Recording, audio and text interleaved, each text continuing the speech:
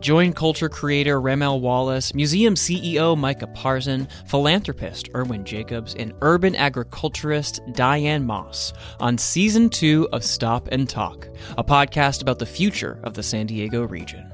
How can we create a vibrant region that celebrates our cultural richness and economic strength? Find out and hear other San Diego experts on Stop and Talk. Discover Seasons 1 and 2 now at stopandtalkpodcast.com. That's stopandtalkpodcast.com. Are you passionate about resolving conflicts and making positive impact in the world? Then USD's Conflict Management and Resolution Master's Program may be for you. Learn to address conflicts at all levels, from personal disputes to global crises. Join the Kroc School's dedicated community fostering peace and understanding while you acquire practical skills to navigate diverse settings. Apply now and be the change you want to see in the world. Visit sandiego.edu/peace/VOSD. That's sandiego.edu/peace/VOSD. This podcast is brought to you in part by the estate of Bob Nelson. Bob was a lover of all things San Diego and a longtime supporter of Voice of San Diego and its podcasts. We at Voice of San Diego are honored to have his support during his lifetime and continued support through his estate planning.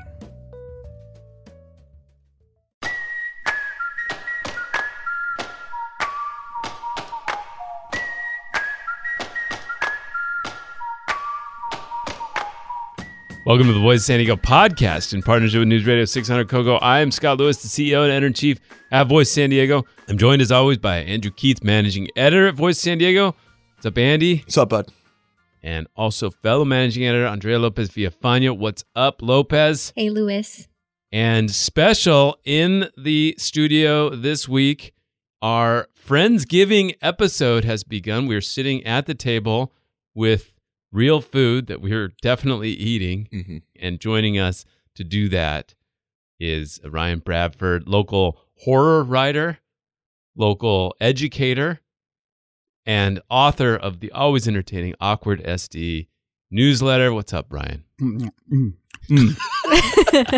Thanks for having me. I'm very honored and happy to be here. Could you pass the cranberry sauce? Here you go. Thank you. Yeah. Ooh, thank you. Running today. But. There's a real mouth noise there. That was so good. I was practicing that.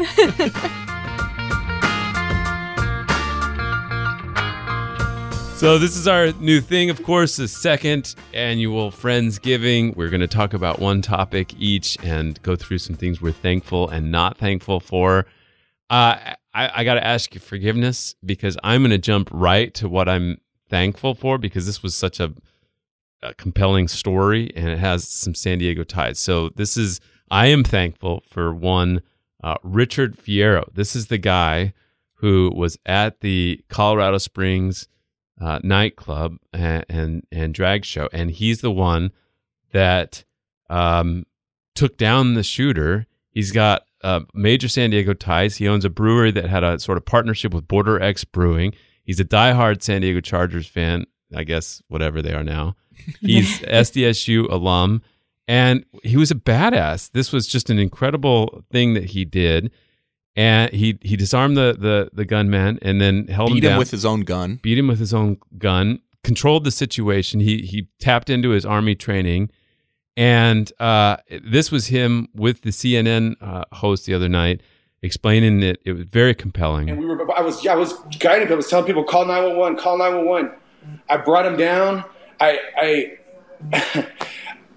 was in mode. I was doing what I do downrange. You know, I trained for this. I don't want to ever. I didn't even retire because I was done. It was too much, and I'm. You know, it came in handy, and I got to protect my kid. I lost my kid's boyfriend. I tried to have everybody in there. I still feel bad that there's 5 people.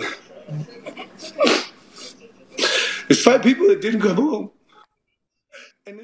So he told the New York Times after that, he said, I'm happy about it because it's what I fought for, so they can do whatever the hell they want as regards to the venue. I think that's like a perfect way to say it. Like, if freedom's not letting people do whatever the hell they want, what is it? And I just think it was nice to have a guy like that out of a tragedy like that, out of a horrible situation like that, stand up and express that about a venue and a place that he was at, and stand up and tap into some courage to do something. And again, San Diego State. He's a Latino brewer who had that connection to Border X. Just a guy we all kind of know, like a guy like that around, and that was just cool to see.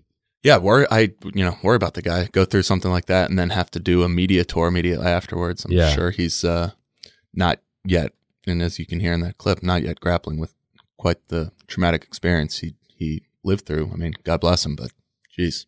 Well, yeah, I read the kind of profile that was in the Union Tribune this morning. It might have been a reprint of what was in the New York Times. Mm-hmm.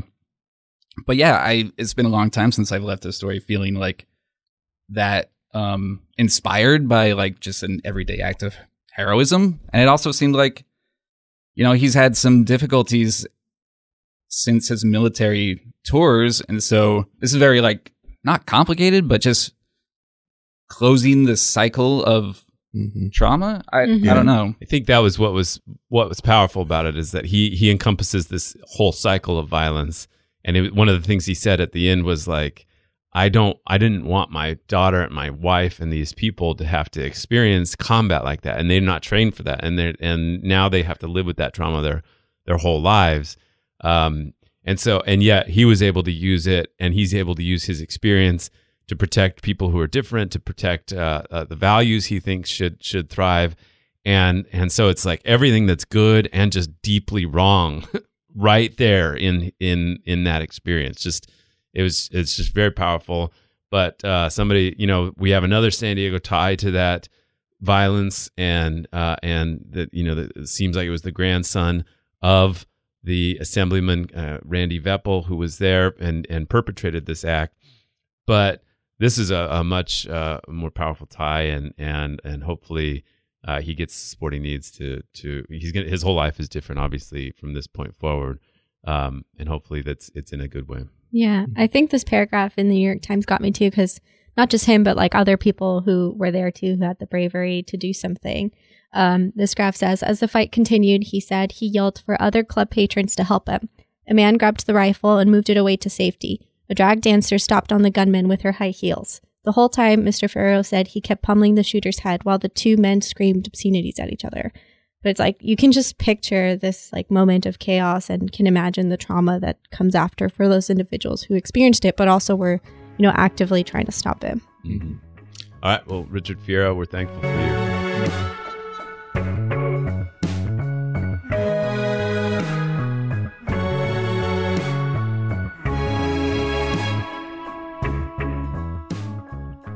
Yeah, it makes me mad to think that probably Time Magazine will put, I'm just guessing, they'll put like Elon Musk on the cover as their person of the year. That's kind of my... Yeah. Did they? Yeah. Like the last year, right? Okay. But it'll be someone like that. Yeah. Yeah. Yeah. When it should be Ray Fiera. Richard. Yeah. I'm sorry. Richard Fiera. Yeah, absolutely. All right. Well, then that goes into my topic I was going to bring to the Friendsgiving, and that's Twitter. Oh, boy. So, what? Go ahead. This is like a real Thanksgiving dinner. Yeah. Yeah. Like relatives are like, oh, God. All right. Go ahead. Tell me. Well, that was it. I just say Just Twitter. Twitter. Don't get me started. Yeah. No, so Twitter. Yeah. So I think back to what made Twitter special, it was that 2009, 2010 period, maybe 2008, where like people started coming on and they realized like, oh my gosh, like other people are here, right?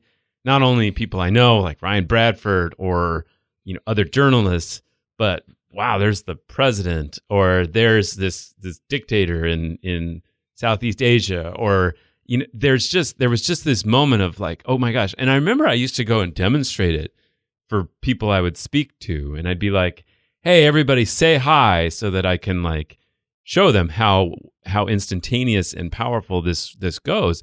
And I'd say, and then people would come back, there'd be like lobbyists, there'd be like a city council person would reply, or an owner of a restaurant. And it would be like a vivid demonstration of just something had happened. We had created this vein of like conversation that you could tap into, and you could influence yourself. And that after a while, we created, I think, kind of a unique San Diego environment. There was every journalist was on there. City Beat used to just troll us hard at Voice San Diego. I don't remember. I used to troll the UT hard on there. And the mayor and the mayor's people would argue. It turned into this, like, you had to be on there to see what was next, right? And I think that was cool, and it was awesome in a way. But it was also like, it also sapped creativity. You had a sign on your wall for many months or years that said, like, Twitter dulls the mind.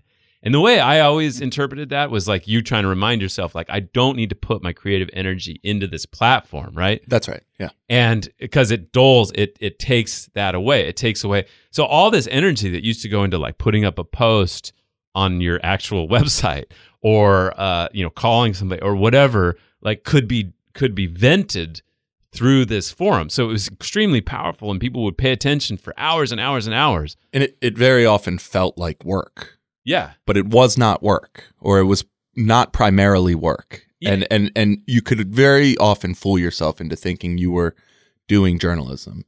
And at least for me, I really needed to remind myself that's not the job.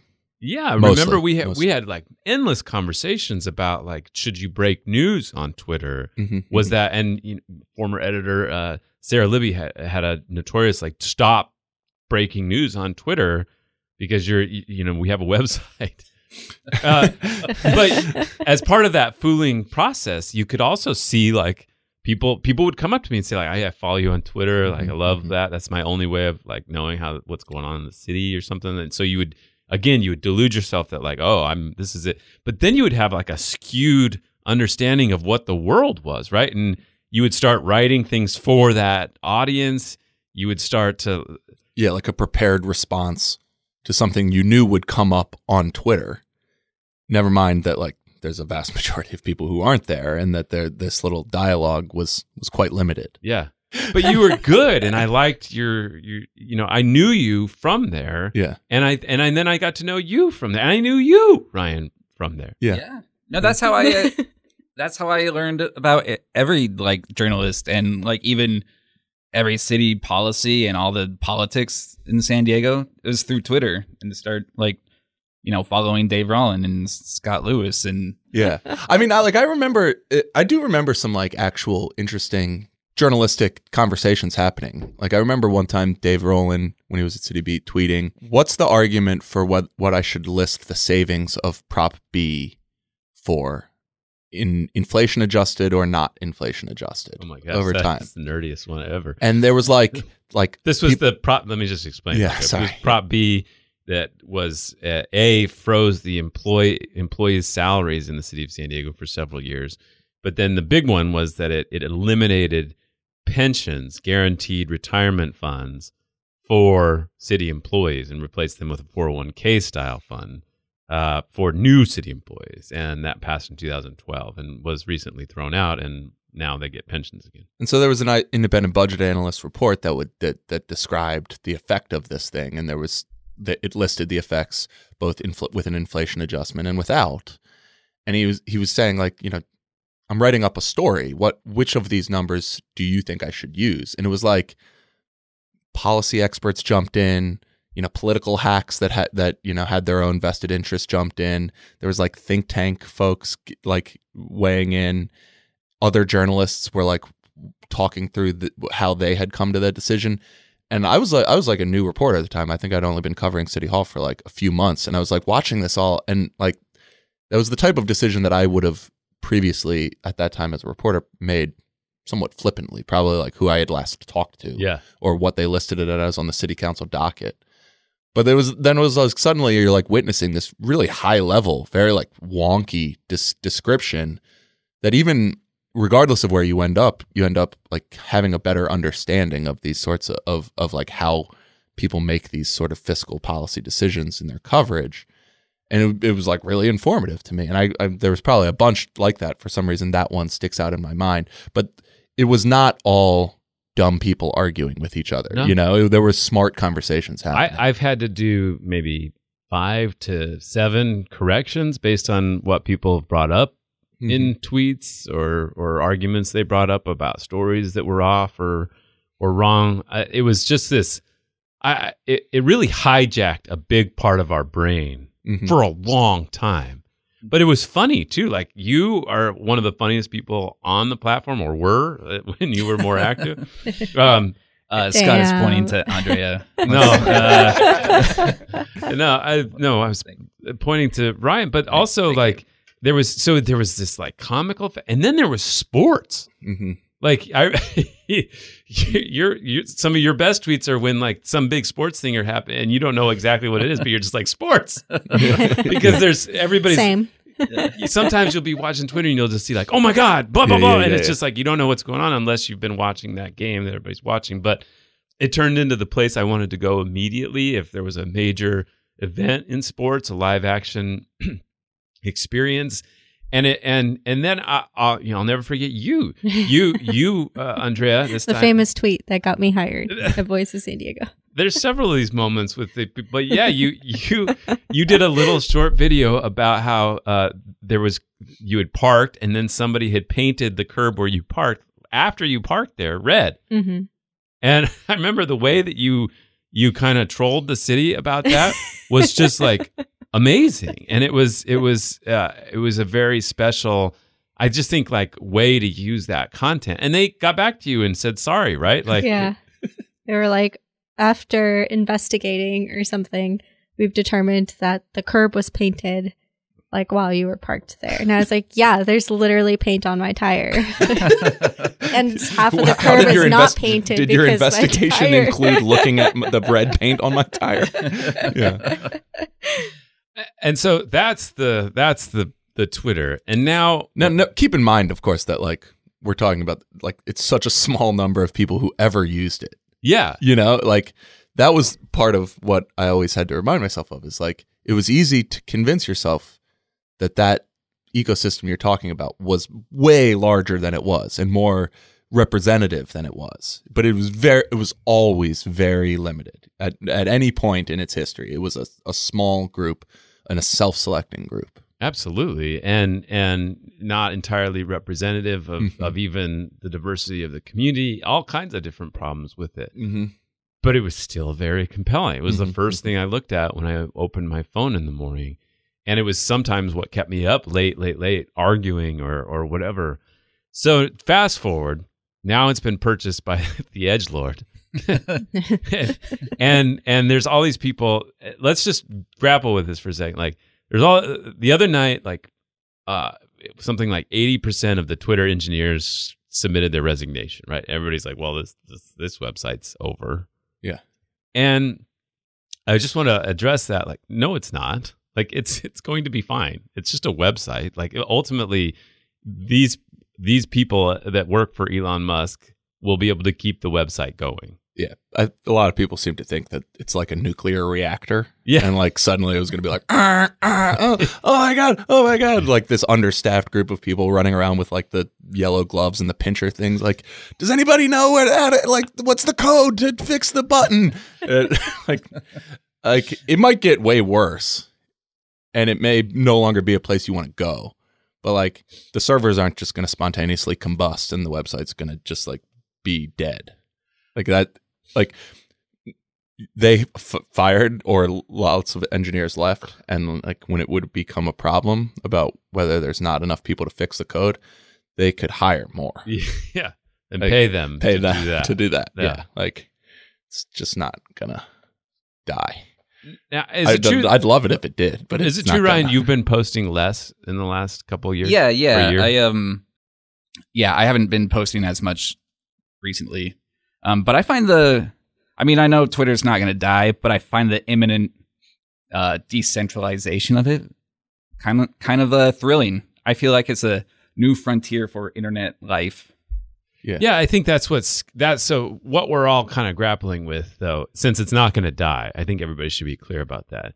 is that There's a lot of funny threads by people being like, I work in coding and like, here's why it'll definitely die. Yeah. Shut up, nerd. Like, it's like, just like, I can't, like, I've got like a timer. I'm like, when can I dunk on these threads from last week that are like obviously wrong and were obviously wrong in the moment? Yeah. And like, I have no subject matter knowledge to know why they're wrong. But like the second I saw them, it was just very clearly like a new version of like, I'm a lawyer and here's why Donald Trump will be in jail in 6 weeks. Right. You know, but on Ryan's point, like that's what's really happening it's losing its centrality.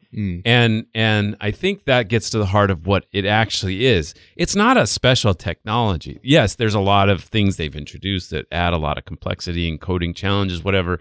But at the heart of it, it's just an editorial product in a way that they've been able to build on the backs of people who create content for their jobs and for whatever reason decided, like we did, to give it all to this company, right? Mm-hmm. And so they had, in essence, the greatest newspaper in the world.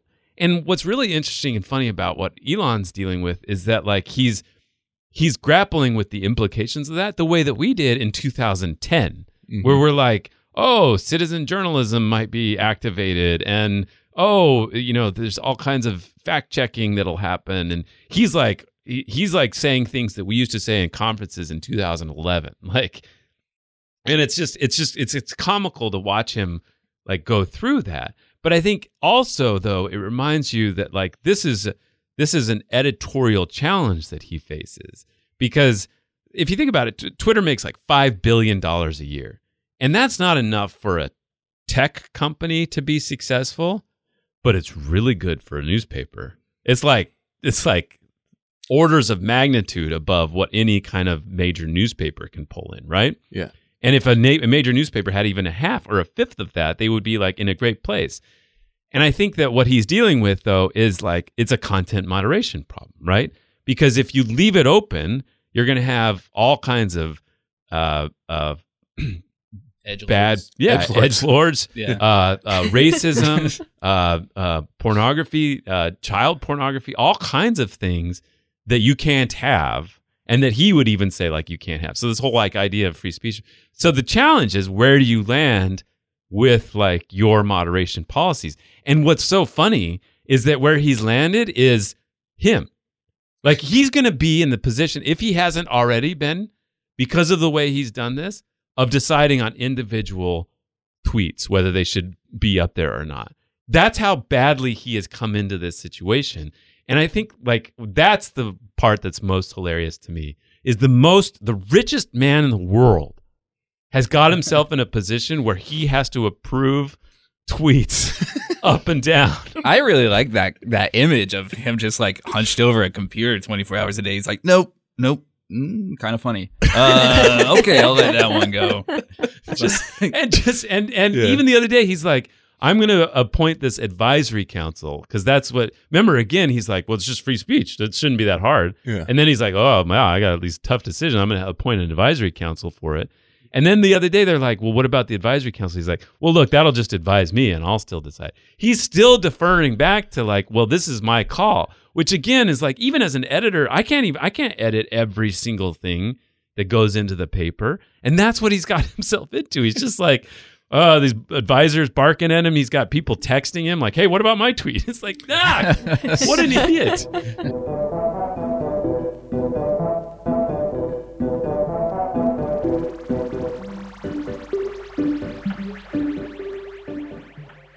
When was the last time you thought about or paid attention to the role that Ticketmaster plays in our lives, Scott? Okay, I actually have a good answer for this. I bought tickets to Pearl Jam in April 2020. In 2020, okay. Yeah, and that didn't happen because there was the concert was for April 2020. You bought those probably in late 2019. Yes, and I don't know that I ever got my money back. I don't know whatever happened with that, and I don't know why. I don't know that, and I haven't pushed it because I was just, the word Ticketmaster scares me. Yeah. Yeah. Well, not many. I feel like I had to like deal with them, and I did it, and then I didn't get anything out of it. And I feel like if I knocked on their door and asked for the money, they'd say, "Get out of here, nerd." And I was like, "Okay, sorry." Right. I mean, I think a lot of people of a certain age spent a lot of time thinking about this question about 25 years ago. Yeah. And then never again. 30 years ago. And then never again until like maybe 2 weeks ago. And I welcome them back to the party of caring about Ticketmaster, because it's only gotten worse since you checked out of the situation, people of Earth. So Taylor Swift has done a real service to the world of people who care about buying tickets and wanting to spend less money and have fewer headaches. Not just because of her top quality music. Well, she's obviously the world's most famous musician, most accomplished, and deservedly so. She's great. No complaints about Taylor Swift. But what she did was she had a concert or a tour. And when she put her tickets on sale, her millions and millions of fans who hadn't had a tour of hers to buy tickets to in 4 years, I believe, were introduced to the hell that is Ticketmaster in a number of different ways. One is that it is a bad product because they're a all-controlling monopoly. Their product sucks. Their customer service is horrible. The site crashes every time there is any large concert, and it did in this case. And so people spend hours and hours trying to buy tickets. And then many of them were introduced to a real innovation in the hellish world of buying tickets, which is called dynamic pricing, which is essentially, booking an Uber on New Year's Eve, but for concert tickets. And so they, after waiting hours and the site crashing many times, they were able to get a ticket into their cart and then see that it had, because it was in such demand, had gone up to $2,000 in price. That's a relatively new thing in Ticketmaster. And basically, I think if there's ever going to come a time that people decide to deal with this company that almost everyone hates, musicians, music fans alike, it was probably going to take Taylor Swift and all of her fans getting in the game. It was probably going to take that. Is the concern the monopoly that they basically run, or is the concern like the user experience, or is the argument that because of the monopoly they have a terrible user experience? I think that's part of it. I think because they have a monopoly, they do have a terrible user experience. Because they bought Live Nation several years ago, and that just that means like you really have to go through Ticketmaster and the fees they charge to get anything done. Yeah. Almost entirely. I mean, there's small clubs and venues that are not Ticketmaster. Why Ticketmaster do they have that power though? Like, why can't Taylor Swift just sell through TaylorSwift.com or something? Well, so basically Live Nation owns venues and operates venues. Ticketmaster does all of the ticketing. When they merged and the Department of Justice and granted an antitrust exemption and said that they were not a monopoly, allowed that merger to take part, there are very few venues that Taylor Swift could play that are not Ticketmaster Live Nation venues. Oh, so if she's playing at a Live Nation venue, she has to sell through Ticketmaster. Correct. Like there's no other option. There's one company. There's no other option. And now a small band that I like might play Belly Up, which does not ticket through Ticketmaster and is not owned by Live Nation. But Taylor Swift can't play it live. I mean, like that would only make things worse, right? She needs to play at these stadiums, and those are almost entirely done through Live Nation Ticketmaster, and that introduces us to this world. Can you explain how Taylor Swift and her Swifties fought back? Well, they complained a lot, and they were very unhappy, and Taylor Swift eventually had to address this situation and realize how unhappy many of the people who were initially excited to go to her concert were. And so she basically just said, I'm upset about this as well. And all of the attention on it has now resulted in a reported investigation being opened by the Department of Justice into whether Ticketmaster, Live Nation constitute a monopoly. Now, if I were to ask Andy Keats about this, I feel like Andy Keats, who's not engaged in music fandom, would say, like, obviously it's not going to change. That's not going to change. I think it's highly unlikely that the antitrust exemption amounts to anything. I don't have incredible amounts of optimism. I think it'll probably end up being like some negotiated settlement that like they have to like lower the price of hot dogs at like venues or something like incredibly stupid. But if there was ever going to be something, it would have to be from this. Like Well, you have to motivate normal people to care. Like the like freaks who go to 15 or 20 concerts a year, and like there are people who go to hundreds, obviously, but like most people go to 1 or 2 concerts a year, or 1 concert every 2 years. You need those people to care to mount any sort of opposition to this situation. And that's who like most of these Taylor Swift fans are. They love Taylor Swift. They're not concert hounds that are like buying concerts regularly. They bought one and were just like, this seems abjectly unfair and I hate it.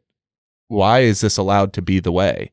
Mm-hmm. And I just welcome them to the fight. I'm very happy about it. My friend Taylor, she was pretty fired up because she's a Taylor Swift fan. Yeah. And they had like a whole like Command Central like thing going on, like 3 laptops, like everyone's like monitoring. They finally got tickets, and then the next day they like bought other tickets, and now they're going to sell those tickets. But they had like the whole thing, like the whole crew nonstop watching their laptops until they could buy tickets. Yeah, it's your friend Taylor. Yeah. Who's a Taylor Swift. Shout out to Tay Tay. Tay? Okay. Wait, is that your friend Taylor or Tay Tay Swift?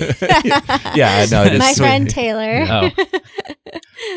Oh. So here's one thing I don't quite get. So there's very few things that are popular on the left and the right. But if you had a real populist movement here, which it seems like we're into, like the Bernies and the Trumps and all that, it seems like antitrust action would be one thing that you could do on some of these tech monopolies, on like Apple or on Facebook or on Ticketmaster. If you started busting up some of these monopolies, seems like that would be something that the left and right could kind of get into as far as populism goes. And I'm surprised it hasn't really shown up more. And it seems it's maybe that's an invitation to some of these feds that are listening to the podcast. Yeah, I mean, going back to Pearl Jam, that was kind of like my first, like image of Eddie Vedder on Hit Parader, and it was like Pearl Jam takes on Ticketmaster, and for like a lot of time during the early '90s, they were trying to find venues that weren't supported by Ticketmaster, and then they lost, and it destroyed them. Yeah. I mean, like the history of this is Pearl Jam had an incredibly modest complaint in 1995, I believe, that the ticket to their concert was $18, and they were willing to charge $18, and they wanted Ticketmaster to limit the fees that they charge on the ticket to $1.80, 10%. So and Ticketmaster said no. So Pearl Jam attempted to hold a concert at non-Ticketmaster ticketing venues. They're the biggest band in the world at the time, and they couldn't do it. The venues were incapable of supporting an act the size of Pearl Jam. And at the height of their fame, they basically lost an entire year of touring. They had to cancel shows routinely. They were out in the middle of nowhere. And it's like this gap in their career almost, that they like go without a tour at the time that they're the biggest band in the world. And they go out to Congress. Congress had already, the federal government had already opened an investigation. They get hauled out into a congressional hearing, and they try to make the case that like they just want to have the option of not doing this, and the fact that they don't is evidence that this is a monopoly. Even back then. They lose. Everybody, as Neil Young said, Pearl Jam decided to start a war, and they were the biggest band in the world. They thought everyone would get behind them, and they did. And then they looked back, and no one joined the fight. None. No other bands joined the fight. And all that's changed since then is that Ticketmaster merged with the company that owns all of the venues. Like, they were making a case that this was a monopoly prior to the Live Nation merger. Live Nation merger is approved, and the situation is objectively much closer to obviously a monopoly now. I mean, they control the entire market, and they control all ends of the market. It is by any rational definition, it is a monopoly. But there is like a new element though now, as opposed to Pearl Jam era, of bots, right? Yes. Like bots buying up the tickets and then reselling them for insane amounts of money. And Yes. The on, reason on exchanges that Ticketmaster controls now. Right? Well, so the reason your friend had to do what she had to do is because the moment that what Ticketmaster tried to do is they verify fans. And this is their attempt to say, well, we're only going to sell to verified fans, people we know are actual people who want these tickets, not secondary markets. And so they give you a code. They gave out like 3.5 million codes. Okay. So everybody goes all at once, and then these bots scream. There's bot attacks that basically try to bypass the system and buy as many tickets as they can, and then immediately list them on secondary markets. And there have been technological solutions in the past that end bot attempts to buy all of these tickets that Ticketmaster doesn't use, and then they just buy out the company that creates the bot resistant technology and then just don't use them again. So there's been sort of speculation throughout the music community for years that like Ticketmaster has a nod wink agreement with these secondary markets and these bots, and that there's no way that this is happening accidentally. What they do now, what the dynamic pricing is meant to do, is essentially bring that secondary market into Ticketmaster. So now they're saying some percentage of these tickets aren't going to go for their face value. They're going to go for a demand responsive price. And that way, instead of those tickets being bought up by a bot, put over on StubHub, they're allowed to charge $5,000 for a $100 ticket, and the artist gets none of that money. We're just going to cut that off, and the demand responsive ticket will be sold right here on Ticketmaster. And then at least Taylor Swift is going to get her cut of that $5,000 ticket, or Bruce Springsteen's going to get his cut of that $5,000 ticket. That's what dynamic pricing is meant to do. One thing I would point out about the dynamic pricing, however, is that it never goes down. Yeah. There's a poorly sold event never drops in price to clear the market. That it is a heads we win, tails we lose, you lose situation entirely with this dynamic pricing. And one thing I'll say about the artists is they allow it to happen. Dynamic pricing, they are allowed to say no, and they choose to allow it to happen because the hate directed at Ticketmaster gives them a nice veil of it's a shield, and Ticketmaster's happy to be the shield for them because then they get to keep using it. So anyway, I don't really expect anything to happen here, but I'm really glad the Swifties are on our side now, because let me tell you, the Fish Army was not going to get it done alone.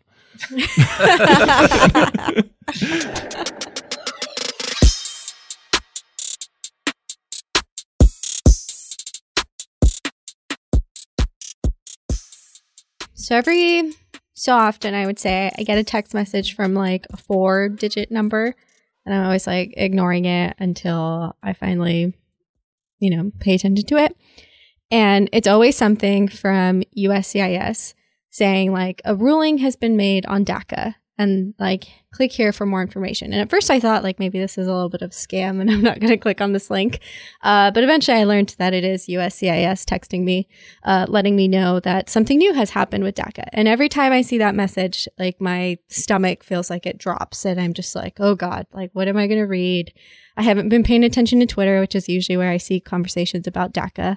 So DACA, I personally am a DACA recipient. So if you don't know what DACA is, it's a program created under the Obama administration in 2012 that offered children who were brought into the United States by their parents some form of protection legally. So you could apply for a work permit.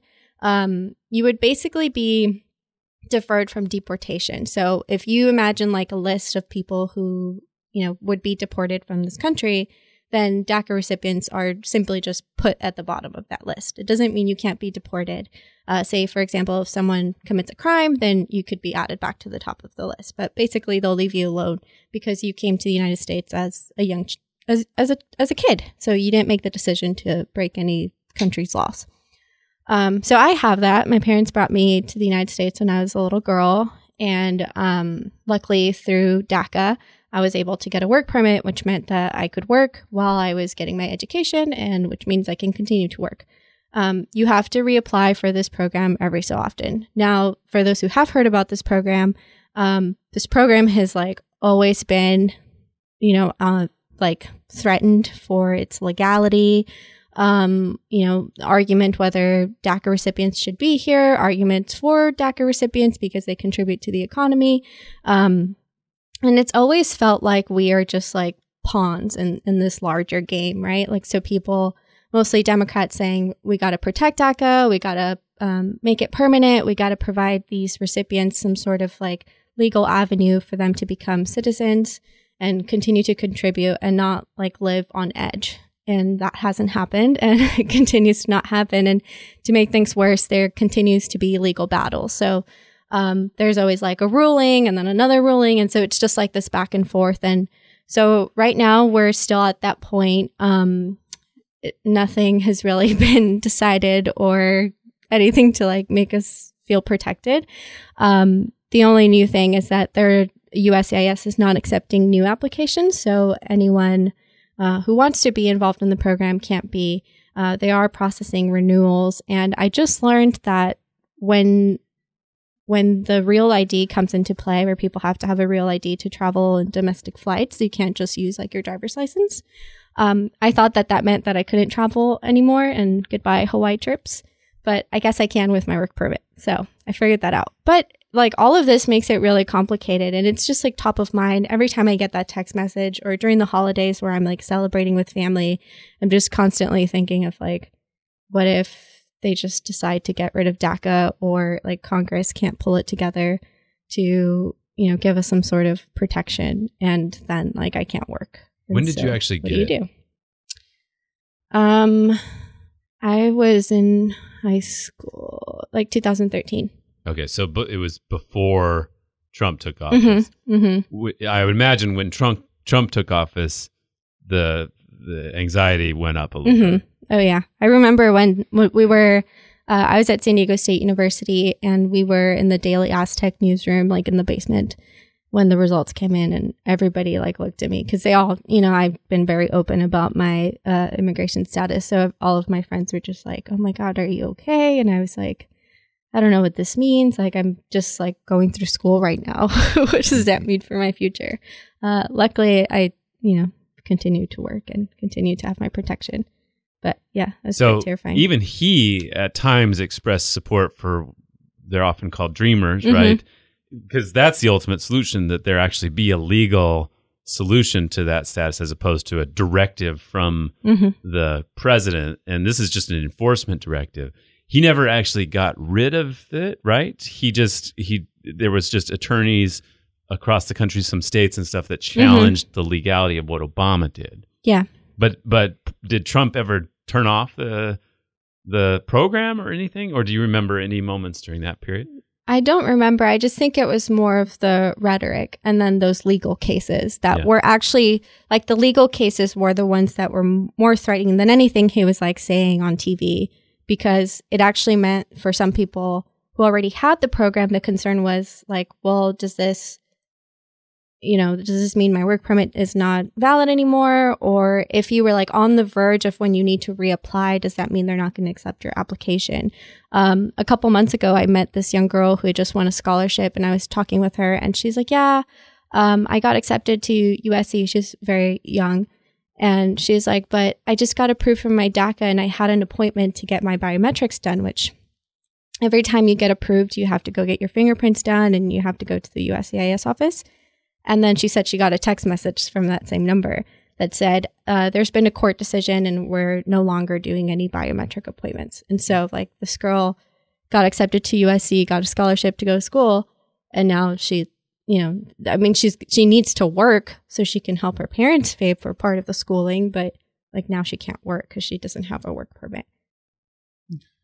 I mean, it seems like politically it's worked. The situation has settled into a stasis that's not going to be disrupted anytime soon because there's not enough votes to pass the DREAM Act.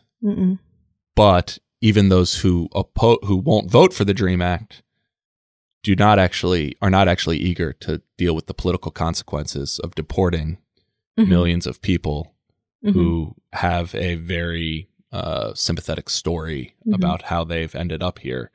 And so the like handshake agreement between them that doesn't actually include a handshake is this legal or this, executive decision that they'll rhetorically oppose, but not pursue in opposition in large numbers.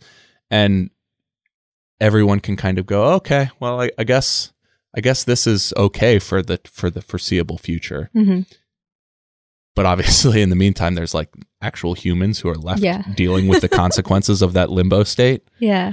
That's exactly how everybody describes it, like legal limbo. Like dreamers are always in this limbo. And it's like you hear it, but like it's true. Like when you think about the job or the work that you do or, whether you're going to buy a home, it's like, well, do I not? Yeah.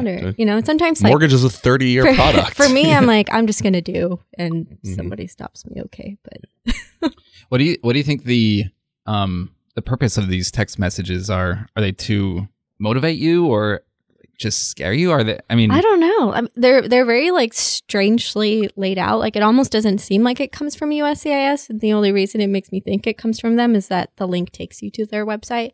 But I think they just like have you on a list and they just let you know if there's a new update. But this text got to me a couple weeks ago and it was for a decision that happened in October. So it was just kind of weird that it was so old. But yeah, they always just text you random stuff. It also must be a little bit of an anxious feeling to know that you are like everything about you is listed somewhere, right? Like you and several 100,000 others have everything about what you do, probably where you've gone, who you are, where you work, listed on this. And so if there was ever a bad actor that took over the government that wanted a nice list of people who technically weren't here or didn't arrive here through the legal channels, then that would be an easy place to start to sort of show how tough you are. Yeah. Because you have to keep all your information updated, like any sort of move or anything, like they have to have your work information and everything. They know everything about you. Can you leave the country? No. It changes with the different court decisions, and I don't know where it's at right now. But they used to give this thing where if you had to travel for, say, a family member died and, you had to go travel to their funeral, you could get like a permit to go travel, but you had to come back.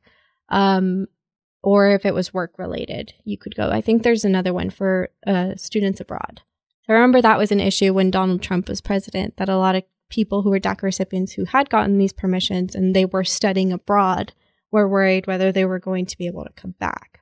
I've never applied for any of those three, but yeah, technically, we live in San Diego, but I couldn't go to TJ. I could go, but then I couldn't come back. And just the worry about what might happen at that border would be a... Yeah, I love Plaza de las Americas and I love shopping there.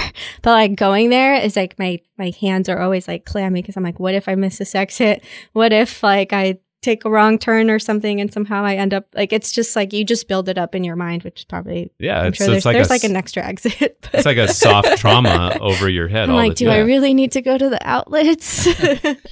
Yeah, that's crazy. Like that's a mall. 6 miles from your house. Yeah. To think of should I go to that mall 6 miles away being like a trauma that you have to think about. Yeah. It's traumatic. Yeah. So what's next? We're just waiting for the court cases to play out and whether any of these legislative or presidents want to take on this challenge. I read in CNN posted a story yesterday that said that like Democrats are hoping that during the lame duck session they'll be able to do something, but like this is always the same story that happens all the time. So I don't think they will. As long as these court cases don't totally get rid of the program, I think we'd be fine. You would just have to, renew your permit, renew your application every so often. But I do feel bad for like the younger people. I think back to that young student who just like has a fantastic future ahead of her, but she's not able to get her work permit just now. So hopefully whatever happens with the court decisions, hopefully they allow new recipients to also apply. What is there any last thing you'd want people to understand about the situation or about what you and your others go through? I think it's, there's so many news stories about like the contributions that DACA recipients have done both in our country and just like our local communities. But it's always surprising to me. Like I've normalized it so much because I talk about it so much. But the other day I was getting my hair done and my hairdresser was like, "Oh, do you go to TJ often?" And I had to explain the whole thing to her. And she was just so surprised. Like she had heard of the program, but she didn't know, like for her to know that she knew somebody who was a DACA recipient was like pretty significant. So I think that you likely know somebody who's a DACA recipient. And so just be as supportive as you can.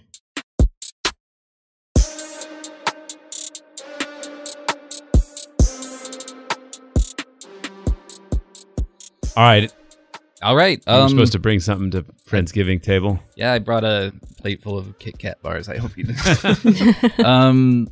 No, any of you guys bike riders? Yeah. Mm-hmm. No. Yeah. Bike commuter to this very office. What do you think of the coverage of biking in San Diego? Ooh, Oh boy, it's gonna get hot in here. chose violence today. Oh boy. I think it is comically overheated. Comically overheated. Yes, Yeah.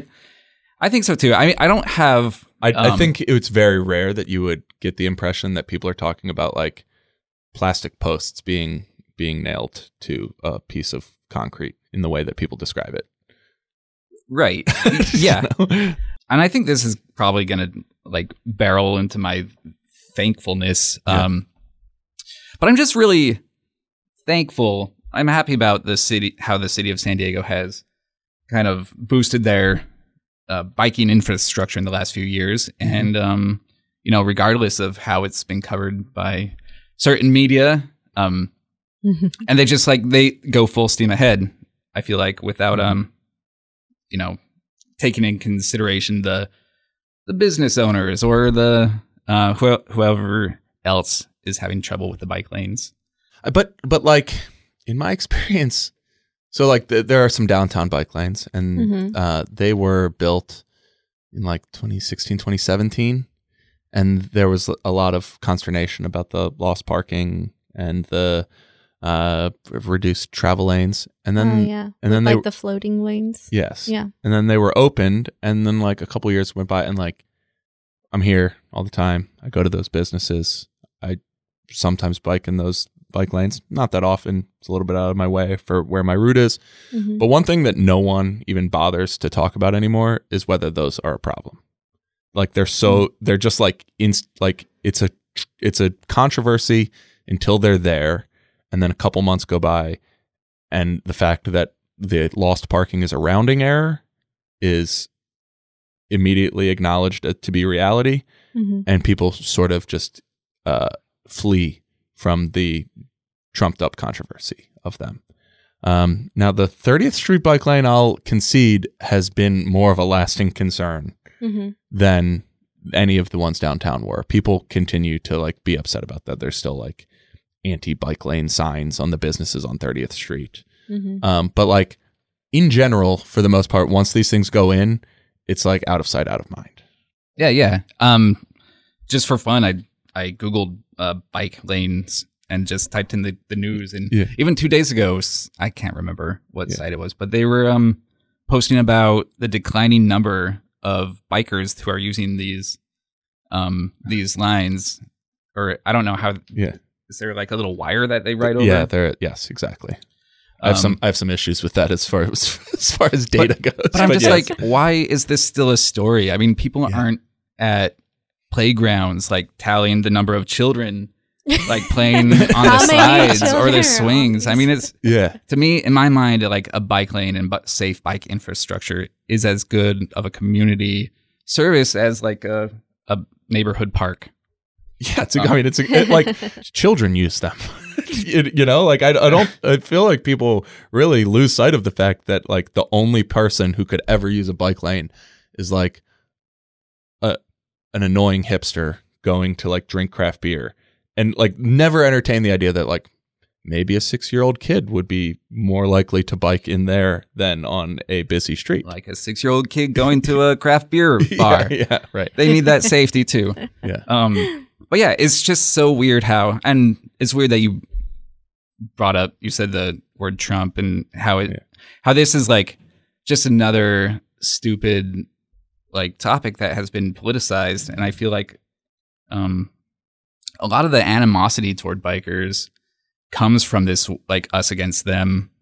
I think bikers have been lumped into like near like Antifa status to people that have not been bikers. And I think it's because they get yelled at by mean bikers after almost killing them. Yeah. There's that. I mean, I do think that there's like part of the bike lane discourse suffers from there. I think there's like a leftist impulse too to side with the small business owners, even as like suddenly they're the David and the city is the Goliath. And you see this framing is taken on a lot. And so I think it gets like kindling in the fact that it has both like a plausible liberal theory of somebody being put upon, that it's the city is doing this for thoughtless reasons, and then a conservative one that's like, this is bad for business, this is in pursuit of some like far-fetched climate focused policy, this is an assault on the way we live. People are trying to tell us that we need to be different. And it's like the fact that you can get a little bit of anger from people who might not otherwise agree, I think is sort of part of how it becomes such a loud controversy. I covered the bike lanes when I was at the UT. It was the 30th Street bike lanes, and I didn't want to, but I was assigned the story. Yeah. So it was like one of the first stories I wrote. I mean, it was interesting. I think like it was so the idea of like, what the heck is the city doing? Like, they're getting rid of all this parking, which we need for people to come to our businesses. And if their idea is to like increase ridership, like show us the numbers of people who are actually biking through this community. And then like, you don't actually have good bike infrastructure elsewhere. So like people would be biking in parts where they're not protected, and then areas that they are protected. And then I remember I did a story on like disability advocates who are very concerned with not being able to, park right in front of a business, getting rid of the handicap parking, the accessibility parking spaces. And the city like basically just added more parking spots, but on side streets, and made like diagonal parking. And it was just interesting to cover because I covered so many of the protests, and so many people just really, really fired up about the bike lanes. And like every time I would go out there, some older person would be like, look, and this whole time we've been out here, like one person has biked by, like, but you see all these cars, like all these people like trying to find parking. And yeah, it was just the best thing about covering the bike lane discussion for me was watching Dan when he'd show up with his KUSI. Dan Plant? Yeah.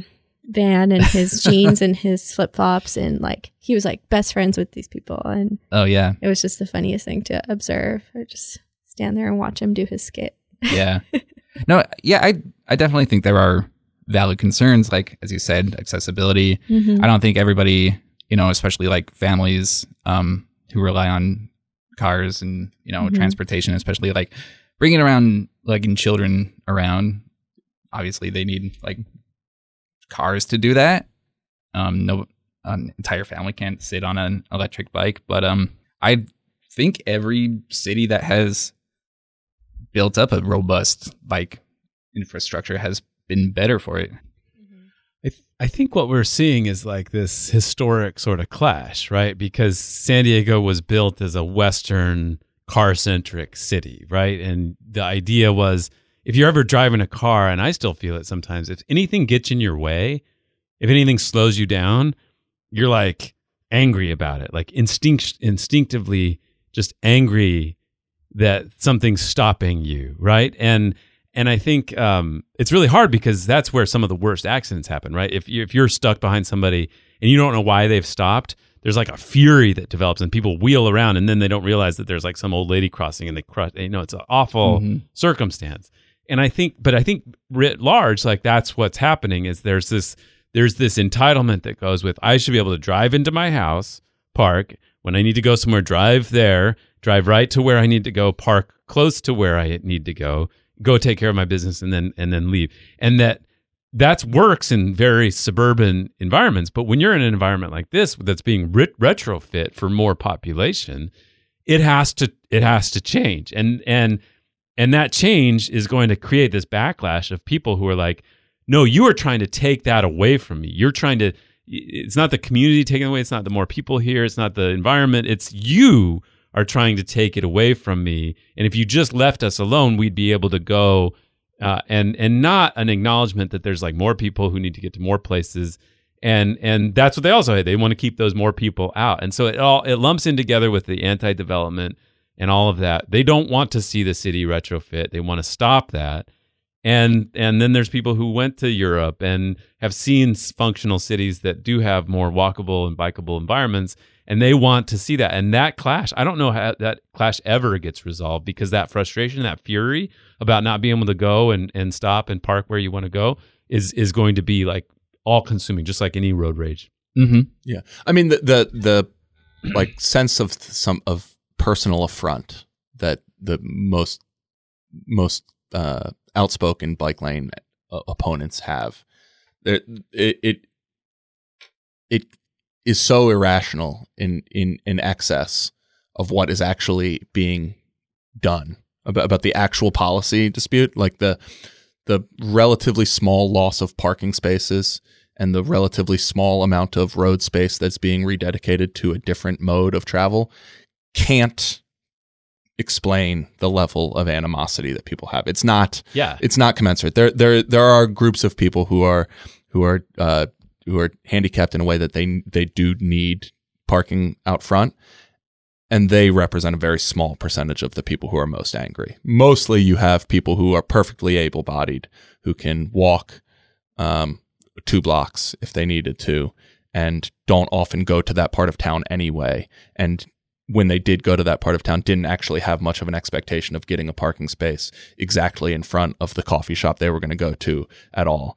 And so, like, objectively, the like thing that is being lost from them, the like level of convenience that is being taken from them, can't explain the level of anger. You have to, like, to explain the mindset of those people, you have to start looking for some sort of bigger picture fight that they're actually having, and bike lanes are just a proxy for that, because otherwise it just doesn't make any sense. I mean, no one could reasonably claim that like their lost parking in front of that jewelry store on 30th Street was worth so much to them, right, that to have it taken from them is like it like motivated them into the streets. And that's why it lumps together with the things like the height limit discussion, is because it isn't about that specific discussion. They fully admitted it wasn't about Midway with that. Yeah. It is about the way of life that they picture for San Diego being attacked and needing a response.